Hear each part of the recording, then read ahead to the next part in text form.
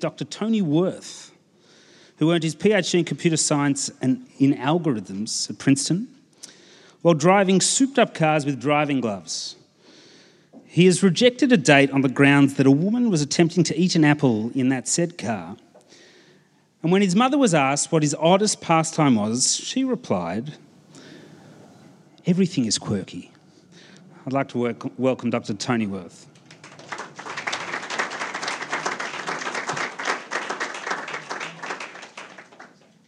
So you can tell I'm the computer science lecturer because I showed up in a suit. And strangely enough, this is actually the way I give lectures at university because, I mean, who likes the way computer scientists dress? Or smell, for that matter. So I was trying to think about a computer science hero, and it's a little bit difficult because most of our founders are still alive. Right? In fact, Carlton grabbed the obvious one, the tragic life and death of Alan Turing, 2 laboratories ago. So I was thinking through whom I ought to choose as a great hero of computing. And I thought about one of my mentors, Bob Tarjan, but he's very much alive. He's also the same age as my father, and I didn't like to sort of think about him on the other side. And then I realised, well, there are people who are not computer scientists but are graduates. So how many of you knew that Red Simons was a graduate of my department at the University of Melbourne? But he's already expressed things about his ego some years ago, so I won't talk about him. So let's think about Alan Turing. Alan Turing died, so it is said, from eating an apple that had cyanide. And interestingly enough, there's a computer company whose logo looks like an apple with a piece bitten out of it. When this was put to Steve Jobs, he said no, he hadn't actually thought of that, but he wished he had. So yes, I'm going to talk about Steve Jobs. Now, around the same time that Steve Jobs died, about a week later, I think, Dennis Ritchie died. Does anyone know who Dennis Ritchie is or was? Tony? The Unix man, that's right. He invented the C language, and he was one of the authors or inventors of the Unix operating system, which, of course, fascinatingly enough, is now a fundamental part of macOS. And did anyone care that he had died at the time? Did anyone even know? How many of you even knew who he was? We had 2 hands, I think. And yet his system's used everywhere. He'd even won a Turing Award in 1983, but that wasn't enough to make him famous. The press was only interested in Steve Jobs. And therefore, so should we be. When I made a new friend in 1986, he's still a very good friend of mine, and so what were we then, 9, 10, something like that. And I went to visit him at his home, and he had his bedroom set up as a shop to sell Apple computers. Now, I mean, that may say something a little bit about him, but it also shows you something of the fascination already for a small child of the Apple Macintosh at that era. I first used an Apple Mac around 1986, and it was truly mind-blowing. I'd previously played with a little text machine where there was a little game you could play where you shot a duck or something by entering a number, and that didn't seem very exciting. And here suddenly was this machine that you had a mouse, you could move it around, it did things, and you had beautiful Mac paint, and you could draw all sorts of useless stuff, but it seemed kind of cute when you were 8 years old, or whatever I was, 9 years old. And it had those beautiful fonts, which I'll say more about later. So the Apple Macintosh really was quite an awakening for me. I felt very proud that we had one at home, although I realised that we only had it because Dad had kind of borrowed it from the university for a couple of years. Still, I was cooler than the other kids who had their textual devices. Apple still causes excitement. My first PhD student, when he wrote in his thesis, he of course acknowledged my brilliant supervision, but he also said how much he enjoyed the weekly conversations we had about Apple products. And it's true, it was a feature. So unfortunately were also the Geelong Hawthorn games, which haven't been going quite so well. When I have meetings with my head of department, he, on the other hand, is not an Apple fan. And he will frequently start a meeting by telling me a story about how he'd contradicted some friend of his who loves Apple and said, the MacBook Air will start up immediately from scratch. And he'll point out that his Windows box from 10 years ago is much, much faster. There's the fight with Samsung, which seems to have gone on for years. There's the fact that my grandmother, who's sitting somewhere here, there she is, just turned 87, and she texts me on her iPhone 4.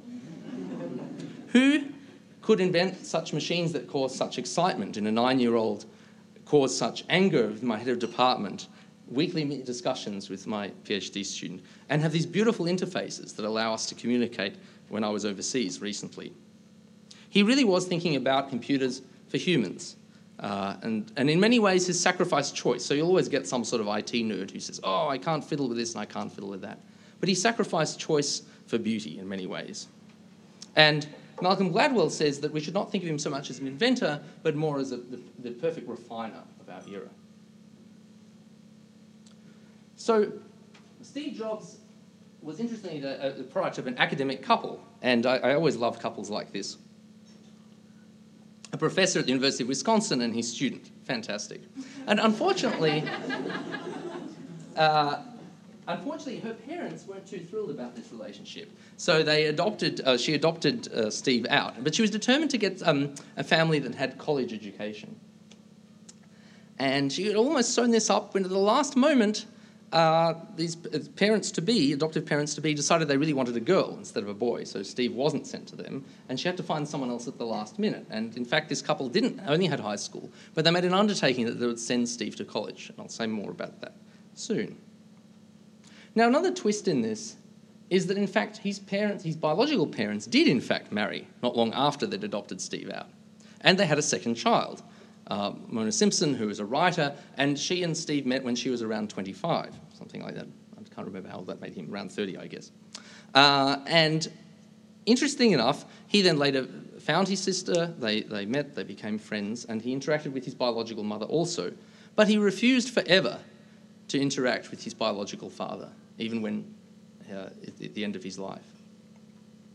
Oddly enough, his father apparently later drifted out of academia and then ended up running restaurants and ran one in Silicon Valley, where he knew Steve Jobs as a generous tipper, but actually had no idea that it was his son. Now, given Steve Jobs' unusual, well, perhaps not so unusual introduction to the world, the adoption and so forth, it seems interesting that he allegedly fathered a child in his early 20s, but then denied paternity on the grounds that he was sterile for some time and refused to give any money. And only after about 2 or 3 years did he actually pay up. He also apparently dated Joan Baez, partly because he had a thing for Bob Dylan and he thought that would bring him closer. Steve Jobs was very much a product of Silicon Valley. His family moved to Mountain View when he was 5 years old. Mountain View is the home of... Nobody knows? Oh, there's some nerds. You ought to know, Michael. Google, thank you. And then went to high school in Cupertino, which is the home of Apple. More of you know that. Very good. So he really was a product of that neighbourhood. And in fact, he was introduced to Steve Wozniak, his later business partner, through a neighbour, and they made computers when they were at high school. That beautiful era, the early computing days. He then went to Reed College, I think further north on the west coast of the US. But he didn't really like it very much. And he said, I thought it was all very expensive. And even though my parents had always wanted me to go to college, he said that he sort of felt that he ought to drop out. But he somehow had this habit of hanging around the campus, even though he wasn't formally enrolled. Of course, he joins the great pantheon of IT greats, such as Bill Gates and Mark Zuckerberg, dropping out of college. Except that, interestingly, Bill Gates actually has a paper with some very important computer scientists, not known by many people. Steve Jobs lived on the floor of friends' apartments. He went to the Hare Krishna temple to get free food. He tried psychedelic drugs. He got very involved in Zen Buddhism. I think later had a Zen Buddhist wedding. In about 1973, he was employed at Atari. Does anyone remember them? A friend of mine and I, he still has his old Atari box, and we like to get together and play those old games from the 80s. It's beautiful nostalgia. I'm very much a creature of the 80s. I love everything from the 80s, including the sad computer games. But he joined Atari, and people said he was very often the smartest person in the room, and of course always wanted to let people know that that was the case. The two Steves then made a company called Apple in 1976. He then, interestingly enough, decided to recruit John Scully from Pepsi in 1983 with this beautiful line, "Do you want to sell sugar water for the rest of the life, or do you want to come and change the world with me?" Not too long, these two big heads sort of clashed, and Steve and John had an argument, and in fact the board sided with Scully, and so Jobs was kicked out of, in some sense, his own company. Prior to that, he'd of course made this famous Super Bowl advertisement from 1984, saying that 1984 would not be like 1984. So this was rather disturbing for him. He'd been kicked out of this company that he had $2 billion, I think it was worth, and had 4,000 employees. And yet, in some ways, he said it was the best thing that ever happened to him. He then founded another company called Next, of course. And I have a little badge with the Next, but I forgot to sort of wear it tonight. Given to me by, of course, the guy who had the Apple store in his house. Who else would own something like that?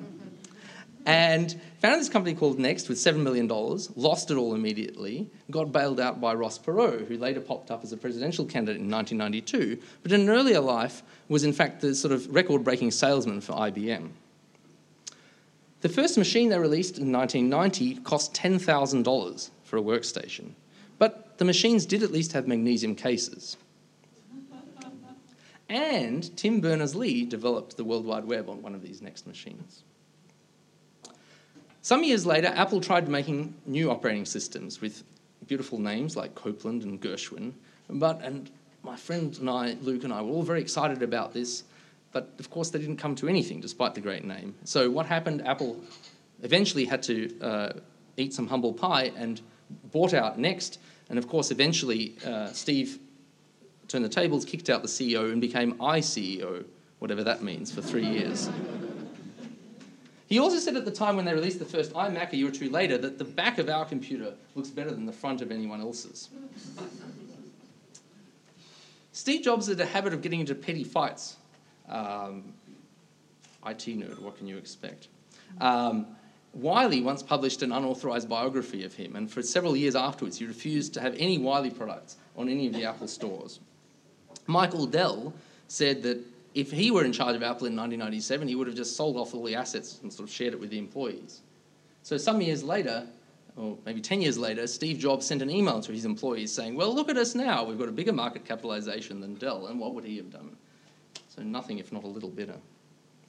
He also used to drive around Silicon Valley in his SL55 AMG. Beautiful car, but oddly enough, never had plates.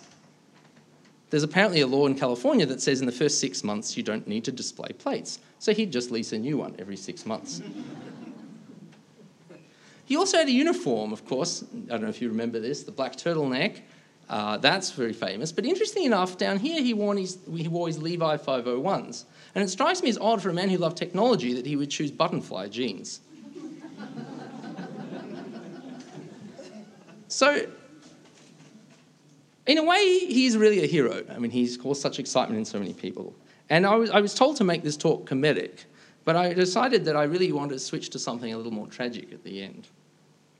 Some of you may have seen he's very famous for his speech at the Stanford graduation in 2005. And he spoke about three things. He spoke about calligraphy.